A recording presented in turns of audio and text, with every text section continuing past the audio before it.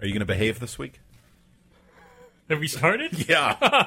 Are you going to behave this week, or yes, aren't you? Yeah, I always behave. No, you break stuff, you touch stuff, you totally go against all the rules. I didn't know there were rules. There are all for kinds crossword podcasting. You didn't see the rules on the big board outside? I did see the big board. You did see the big board, yes. But not the rules. Not the rules. No? I was concentrating on the board itself. Really? And not the contents of said board. Oh, interesting yes. choice. Well, we have rules, and one of them is that you not break my stuff. All right. So, I will. After the first 7 things of mine you've broken, which have already happened, right. Just don't break anything else. All right. Don't break the 8th thing. That's right. Yes. And to all of you podcast co-host wannabes out there, don't break 8 things, or your podcast co-host will kill you. Wasn't that podcast co-host wannabes? No, wasn't that a sitcom? Don't break 8 things. Don't break 8 things. Yeah. 8 things to do with your mother. I think was that it? Oh. 8 things to do with your daughter. Welcome to episode 76. 8 things you shouldn't do with my daughter. With my teenage daughter. 8 things to do with a teenage daughter. 8 things to do with your teenage daughter. 8 things to do with a teenage daughter when you're dead. Right. In a duffel bag. In Denver. Wait, what's a duffel bag have to do with it? 8 heads in a duffel bag. Things to do in Denver when you're dead. And Don't Touch My Teenage Daughter. Right. Starring John Denver. No, right. John Ritter. John Ritter. Okay. And Denver Pyle. Oh, my God. Bob Denver. Bob Hope. Hope Davis. Oh, good one. Yeah. I don't have anything after that. Gina Davis? Sure, Gina Davis. All right, we'll go with Gina Davis. Gershon. By the way, starring right now in the big Broadway flop, Bye Bye Birdie. Is that really bad? Did you read the review? No. Oh, my God. Terrible? Terrible review. Did they mention her lips? They did not. Really? Yeah. That's the first thing you mention when you mention Gina Gershon. Not when you're mentioning the horrible Broadway musical really? she's starring in. That's a classic musical, though, isn't it? Not classic, but it's an old musical. It's old, yeah. Yes. What's not old is episode 76 of Film Me In. It's fresh and new. It is. This is allegedly a crossword podcast, but we do everything we can to, avoid living up to that reputation. What's coming up on today's show, Brian, since you don't like me to read the agenda? Well, I don't. You don't do a very good job of it. Well, today's show includes fiction with Thomas Heilman. Ah, fiction. Shorts Wars. Ah, Shorts Wars. And news from the Oracle, Mike Knopfnagel. Ah. And before we get to that, Ryan's going to moan and groan a little bit more.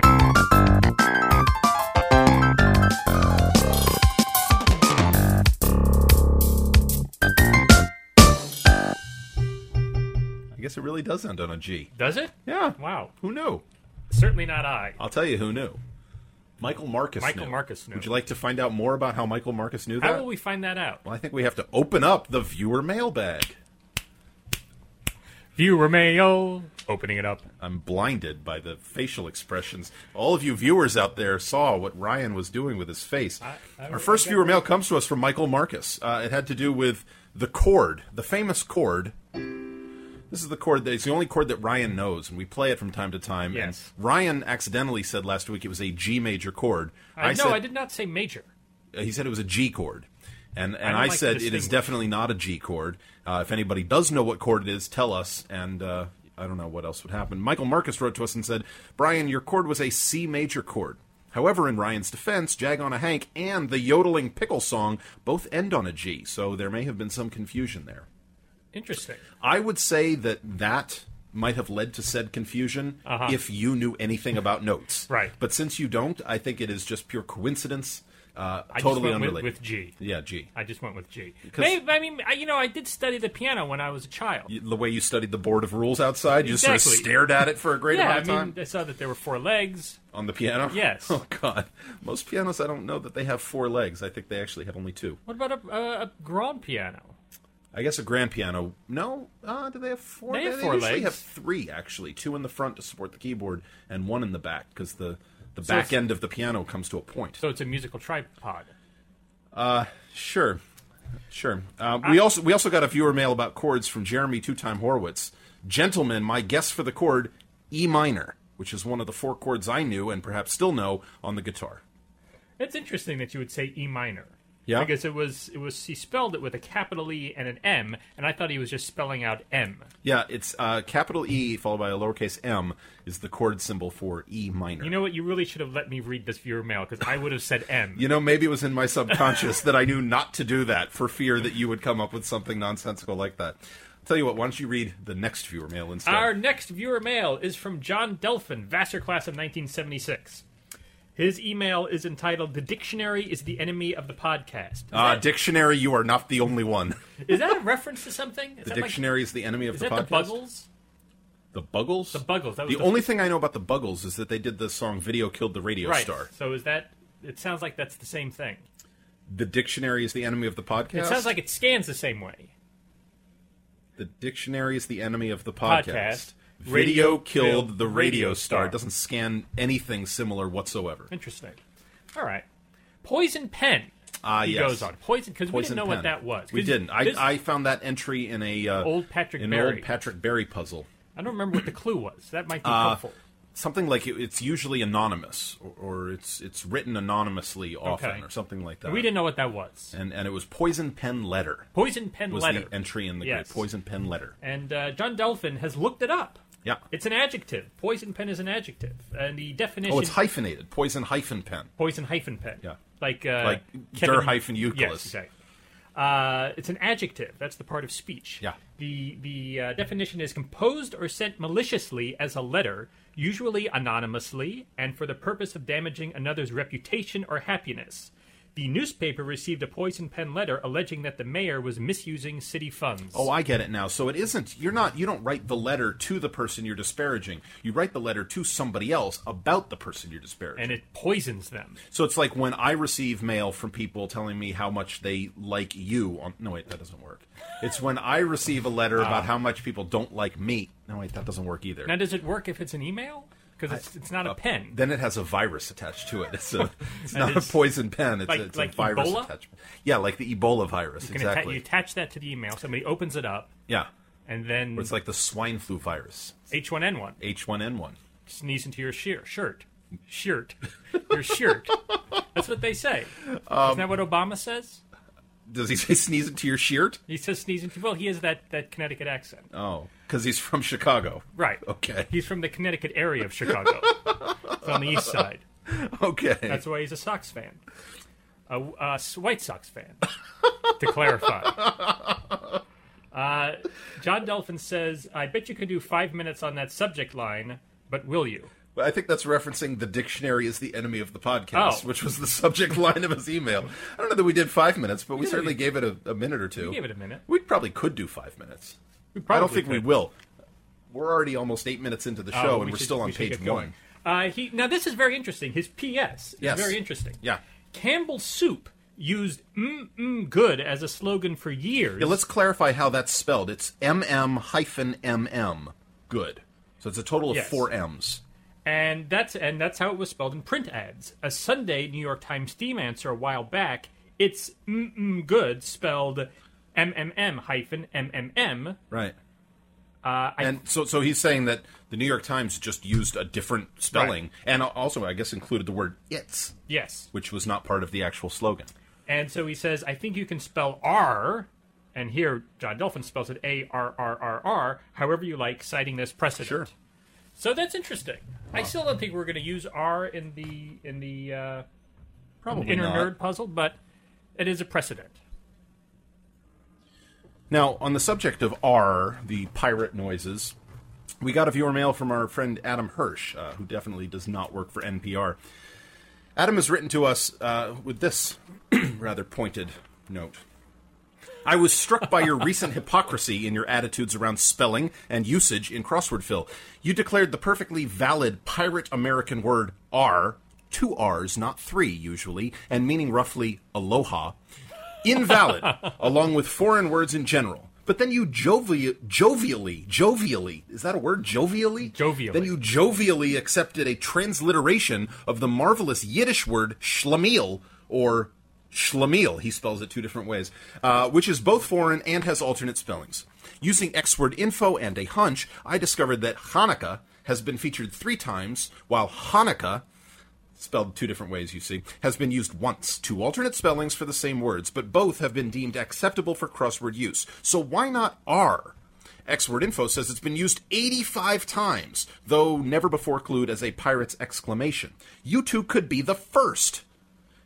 On a side note, actually, can a pair of people be the first? Is this a N plus or minus X problem? Which one of us is the bread? That was a clue. Double-decker. Double-decker was a clue. Double-decker was a clue in something this week. Pinochle. Pinochle. I didn't know that. How many deckers in a pinochle? So let's address all of this. Let's address all of this here. I do want to say, if we offended any pirate Americans, I am deeply sorry. Absolutely. If there are any pirate Americans who listen to our show, please just speak up, and we will do everything we can to make amends, to right that ship. Very good. Very good. But let's talk about, first let's talk about the issue with foreign words. Here's my issue with foreign words. My issue with foreign words is not really about foreign words that actually are part of English. I mean, English, as we all know, English is this cobbled together language. It is a hobble-cobble. It's a hobble-cobble. It's not an authentic language. It was just kind of made up, just sort of from the junk of all the other languages. Right. And a lot of words that happen nowadays are made up nonsense words that just somebody said it and then poof, it became a word.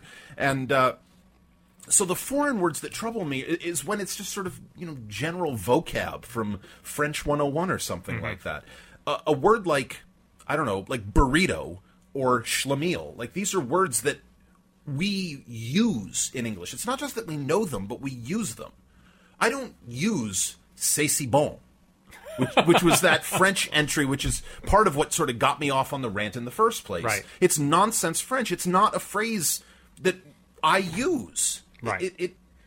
Am I making any sense here? No, but some people might use it. Who? Besides Crosscan, because he's Canadian. There might be some people who use it.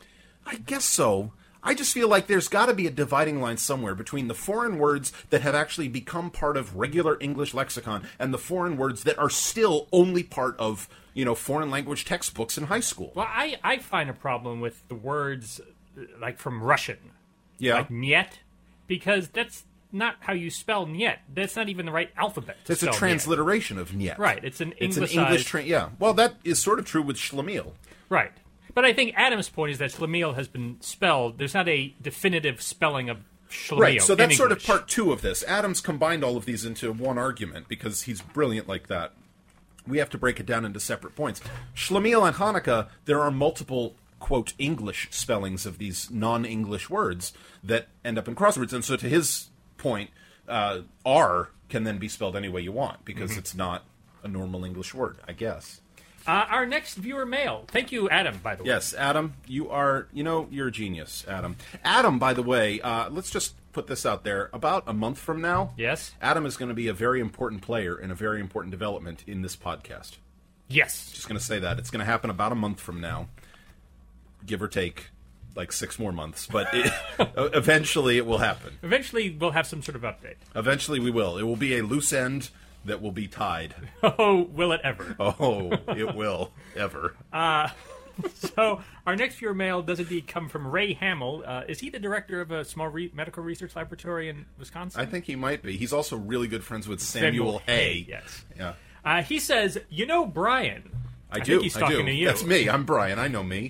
Brian, if you changed your last name from Simmet, C-I-M-M-E-T, to Simmons... S-I-M-M-O-N-S, then your name would become an anagram for Mass in B minor, an appropriate anagram for a talented keyboardist. I'm just saying. You know what? I'm going to just say something my father always said. Go ahead. If a cat had a square ass, it would bricks. I'm just saying. Interesting. Our final viewer mail comes to us from Thomas Heilman. Thomas Heilman writes, Hey, I've been meaning to tell you how much I enjoyed Amanda's segment a few podcasts back. This is when she called in and gave us a recap of the Pleasantville tournament. Yes. Yeah, Thomas says, I gotta say, there's something about her voice that was very compelling. I found I wasn't so much listening to what was being said as I was listening to the timbre of Amanda's voice. Now, I'm a happily married guy, but I wonder if it's any kind of sin to consider asking Amanda's voice out on a date. Is that crossing any sort of moral or ethical line, do you think? I think it is. I think it might be. I think it could be. I mean, it sounds a little bit like, I don't know, it sounds like phone dating. Like, yes. Which is a step away from... But I don't think he'd want to be on the phone. I think he'd want to be physically with Amanda's voice. By physically, I just mean physically in the same room, not physically in any other type of way. See, already, just the fact that we're having a very awkward and uncomfortable discussion about this makes me think that, yes, it's crossing a moral... I don't think it's crossing a line to ask us if it's crossing a line, but I think if you actually asked Amanda's voice out on a date, I think that might be strange. I think we'd like to hear from Amanda's voice. You know what? Let's put that out there. Let's say, Amanda's voice, if you're out there, let us know whether you'd like to be asked out on a date by Thomas Heilman. Yes. This could be the first ever, matchmaking service provided by Fill Me In. Between a human being and a timber. A voice. Yeah? Would it be the first time ever? Between a human being and just a voice? Well, I mean, there's lots of people who believe, like, they talk to God, for example. But did they go out on a date? I don't know. I don't know any of these people. Neither do I. No? No. Is it timber? Timbre. Is it timbre? I think I said timbre, didn't I? You did say timbre. Yeah. Why is it pronounced timbre if it's spelled timber? Well, it's not really. It's got an R-E at the end, so it's sort of French. Well, that shouldn't be in a crossword puzzle. This isn't a crossword puzzle. What do you say when when you're out chopping trees? What do you say? I say, what the hell am I doing here? I don't chop trees. That's what I say. Okay. So our next segment. Whoa! You just want to leave the bag open. Just want to leave the bag open. Sorry. It's raining outside. You want all the letters to get wet? Okay. Good point. Close it. Viewer mail. Closing it up. Okay, our next segment is... That was close. Our next segment is called Shorts Wars. Shorts Wars. It's going to be presented to you in multimedia format, courtesy of one Ryan Montgomery Hecht. Oh, great. Episode 1, The Olympic Menace.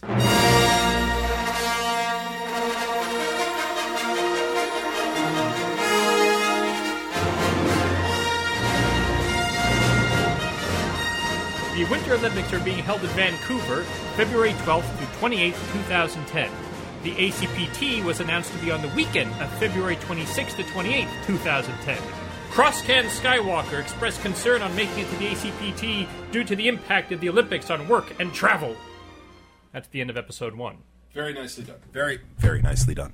Episode 2, The Editor Strikes Back.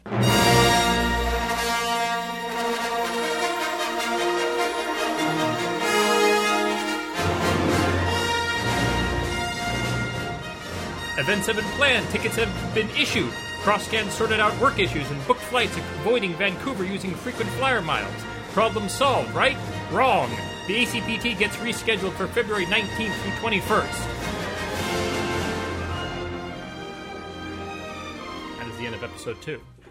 Also very well done. Thank you. Episode 3, Revenge of the Shorts.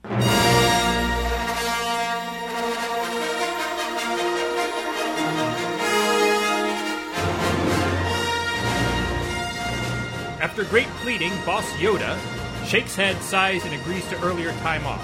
The evil empire known as Air Canada, for a mere $90 fee, agrees to change flights. I now must take one extra flight through the Death Star, Vancouver Airport, and get through the stormtroopers posted there for the pleasure of flying United Airlines Millennium Falcon through the asteroid belt called Chicago. Thank you, Darth Shorts. Thank you. So basically, Darth Shorts has completely ruined Crosscan Skywalker's life. Well, Crosscan Skywalker's February. His February. I don't think he's ruined much beyond February. So I'm interested to see what happens in episodes 4 through 6. Well, you probably only have to wait about 22 years or something for those to come out, right? I can't wait. Yeah? I can't wait. How long was it between the first Star Wars It was not long enough. No? I would rather that they had not... You wish they had waited longer? Yes, I wish that it actually not You wish they were yet. still waiting? Yes. You've been begging me to see episode 3 for a year and a half now. I'm off that. You're off that? I'm off that. You're no longer begging me to see episode 3. After Indiana Jones and the Kingdom of the Crystal Crap, yeah. I no longer endorse anything from Lucas after 1989. All right, our next segment is Fiction with Thomas Heilman. This is a continuation of Spikes, Freaks, and Pasadena Pride, and this is the Hudak digression. Yes. Last week, you may remember that I wondered aloud if Hudak, which was a reference he made in part 3, Hudak. Whether that was actually a person that Thomas Howman knew, or if it was a reference to like a movie or something. Right. And I had no idea. But Thomas Howman got back to us. Yes. This is what Thomas Howman had to say about Hudak. Hudak was a kid in high school who used to terrorize the hell out of me. Many of the teachers seated us alphabetically, and he always sat right behind me. Heilman, Hudak. One of my favorite classes was calculus, and I asked a lot of questions. Unfortunately for me, I also perspired a lot. I'm not sure why. I had hoped then that it was just some hormonal thing, and that the gods were turning me into some powerful aphrodisiac. But no such luck. I just sweat a lot. Hudak knew this and used to live for the times when I raised my hands. He would slide his arms underneath mine and lock them in such a way that I could not put my hands back down, thus drawing attention to my condition. I can clearly recall Hudak once, at the end of class, locking his arms under mine, raising my arms, and actually lifting me off the floor of the hall and marching me and my exposed armpits up and down the hall for all to see and laugh at. Gosh, even as I write this, I hope it's part of the 50% I write that's fiction. That is horrible. That is unfortunate, and I gotta wonder, like, Hudak, like, wanted to touch the sweaty underarms? That seems a little weird. That is a little weird. He seems but there creepy. are people like that in junior high school. Oh my God, junior high school was the worst experience in my life. For some reason, the one memory that's popping into my mind about horrible in junior high was PE class, of course. Of course. PE class, I was never very good at PE, but, when I was in, and this may have been like my freshman year of high school, I don't remember exactly, but somewhere around there, I had my braces taken off, and my dental braces, that is. Like, I didn't have leg braces. Right. It's on my teeth. And then I got a retainer. And when I'd go to gym class, of course, I would change into my gym clothes, and I would leave my retainer with my regular clothes. I didn't want to wear it while I was playing volleyball and getting spiked by Hudak. And on more than one occasion, members of my class would steal my retainer and leave it in the urinal.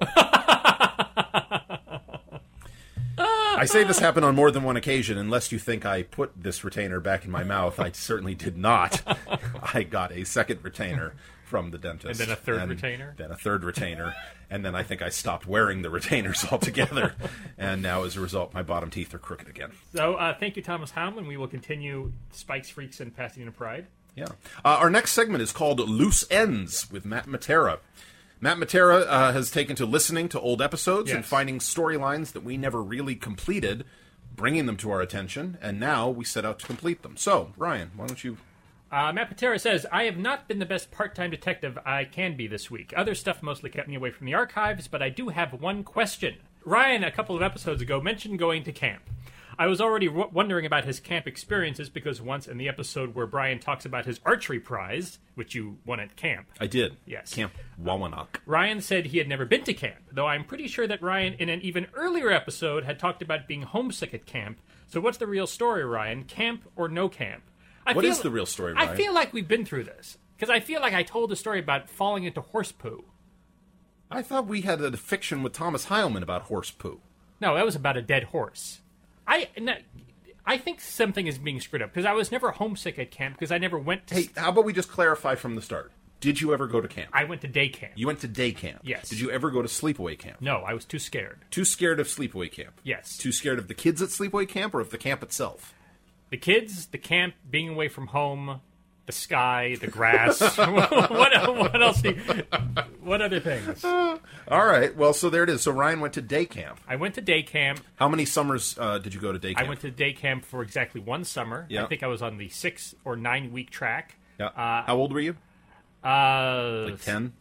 10, somewhere thereabouts. I'm trying to think of when I was the most scared. It was Tuesday? I did fall into horse poo. Yeah. I had somebody pull me into the pool to force me to try to learn to swim, which terrified me. Sure.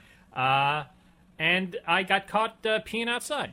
Oh, all right. Well, Everybody else was good. peeing outside, so I thought, I'm going to be brave and pee outside. I peed outside. Camp counselor got in trouble. That's it.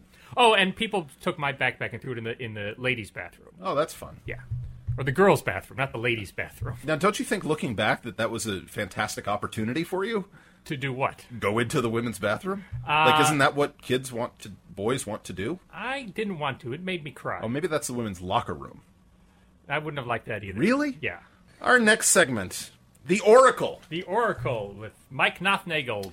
Pen pal extraordinaire, constructor of the Friday Puzzle, and The Oracle. Yes. Mike took care of a couple of problems we had last week. He tells us that, first of all, Reverend Spooner was a real reverend. I knew that. He was ordained by the Church of England in 1875. That I did not know. Okay. And then part 2, a non sequitur is Latin for it does not follow. A non sequitur is either a comment which doesn't seem to relate at all to what came before it, sometimes to the point of being absurd, or it's a logical fallacy in which a conclusion doesn't follow from its premises. It's also the name of a not very funny Far Side-esque comic strip. Non sequitur? Yes. I think anybody who sets out to present something called non sequitur it's automatically not a non sequitur because they're doing it intentionally. Interesting. Interesting take. Yeah, that's my take on that. All right. Well, thank you, Mike. Yeah, thanks, Mike. Now we're going on to last week's contest. Last week's contest, which was provided to us by the Commissioner, Peter Gordon. Is Commissioner, is that his only nickname now? Commissioner Peter Gordon. We don't do sextuple threat I don't know. All right. Things morph and change over time. They do. From Commissioner Peter Gordon. The contest was, what movie with the numeration 549 has the letters GHIJKLMNO and some other letters? And the answer is... Being John Malkovich, which is a fantastic movie. That's a great movie, Being John Malkovich. Now, I say it every week, but again I say, how in the world do you figure that out? I have no idea. How do you figure out? What is the process? What is the Perl script? You know... What do you do? I think the kinds of people who can figure this out are probably the kinds of people who are really good at Scrabble. Because you look at a bunch of letters, and you're sort of scrambling them around in your head all the time, trying to find some kind of answer to it, like something that they rearrange to. And this isn't exactly the same, of course, because there's other letters involved. Right. But I think if you start visualizing these particular letters floating around, you might start to come up with some words that can incorporate these letters. I can see the I mean, John is in there. John is in there, and then MLK is most of the beginning of Malkovich. Yeah, I guess so. So maybe that's how? I'm not sure. I don't know either. To anybody who actually figured this out, what was your process? What was your cyst? Oh, sorry. I didn't mean to I can't believe it. I'm talking and you're yodeling. Well, we should just pick the winner. Fine. Oh, wait a minute. Michael Marcus. What is it? The yodeling pickle ends on an F sharp, not a G. Oh, my God. Michael Marcus. You are fired. You are. Wow. So who wins, stupid pickle turd? I'll let the viewers decide if I'm talking to you or the prop. I'm not going to even guess which one you're talking to. The winner is Eric Berlin. Eric Berlin Wall. Berlin. Yes, creator of that fantastic suite of Game Night puzzles. Yes, Game Night Puzzle Suite was fantastic. I loved it. Still have not completely solved. Oh, I did completely solve it. It was a lot of fun. Nice. I did not win. There was a cash prize to the winner. Who did not win? That's a good question. I don't know. Ray Hamill? It wasn't Ray Hamill. I can't remember. Will Johnston. Will Johnston? Will Johnston. Will Johnston's of Will Johnston's puzzle pointers? Will Johnston. Wow. I think that's who won. Wow. So, this week we have a new contest, and it comes to us from Eric Berlin. Coincidence.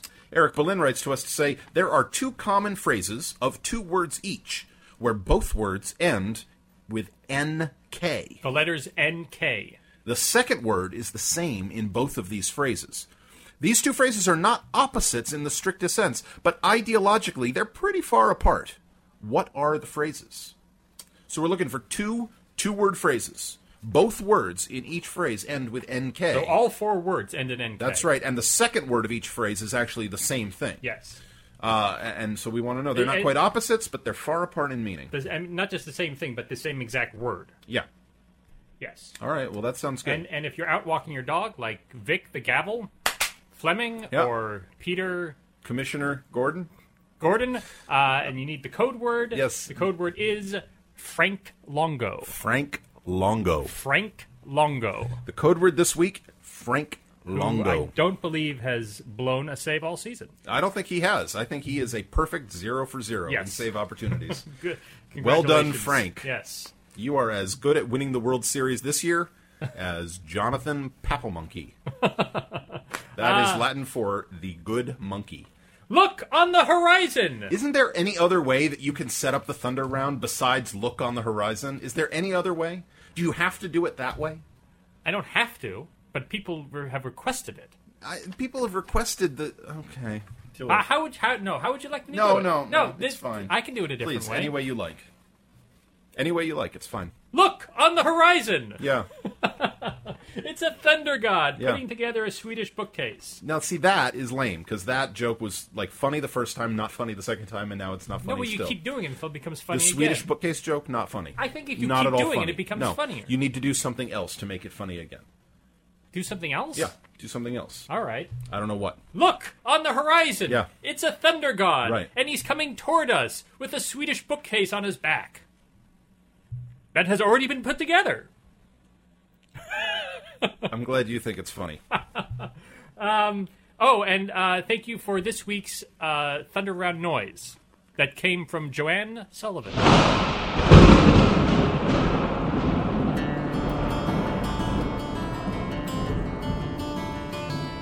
And the thunder rolls, and the thunder rolls.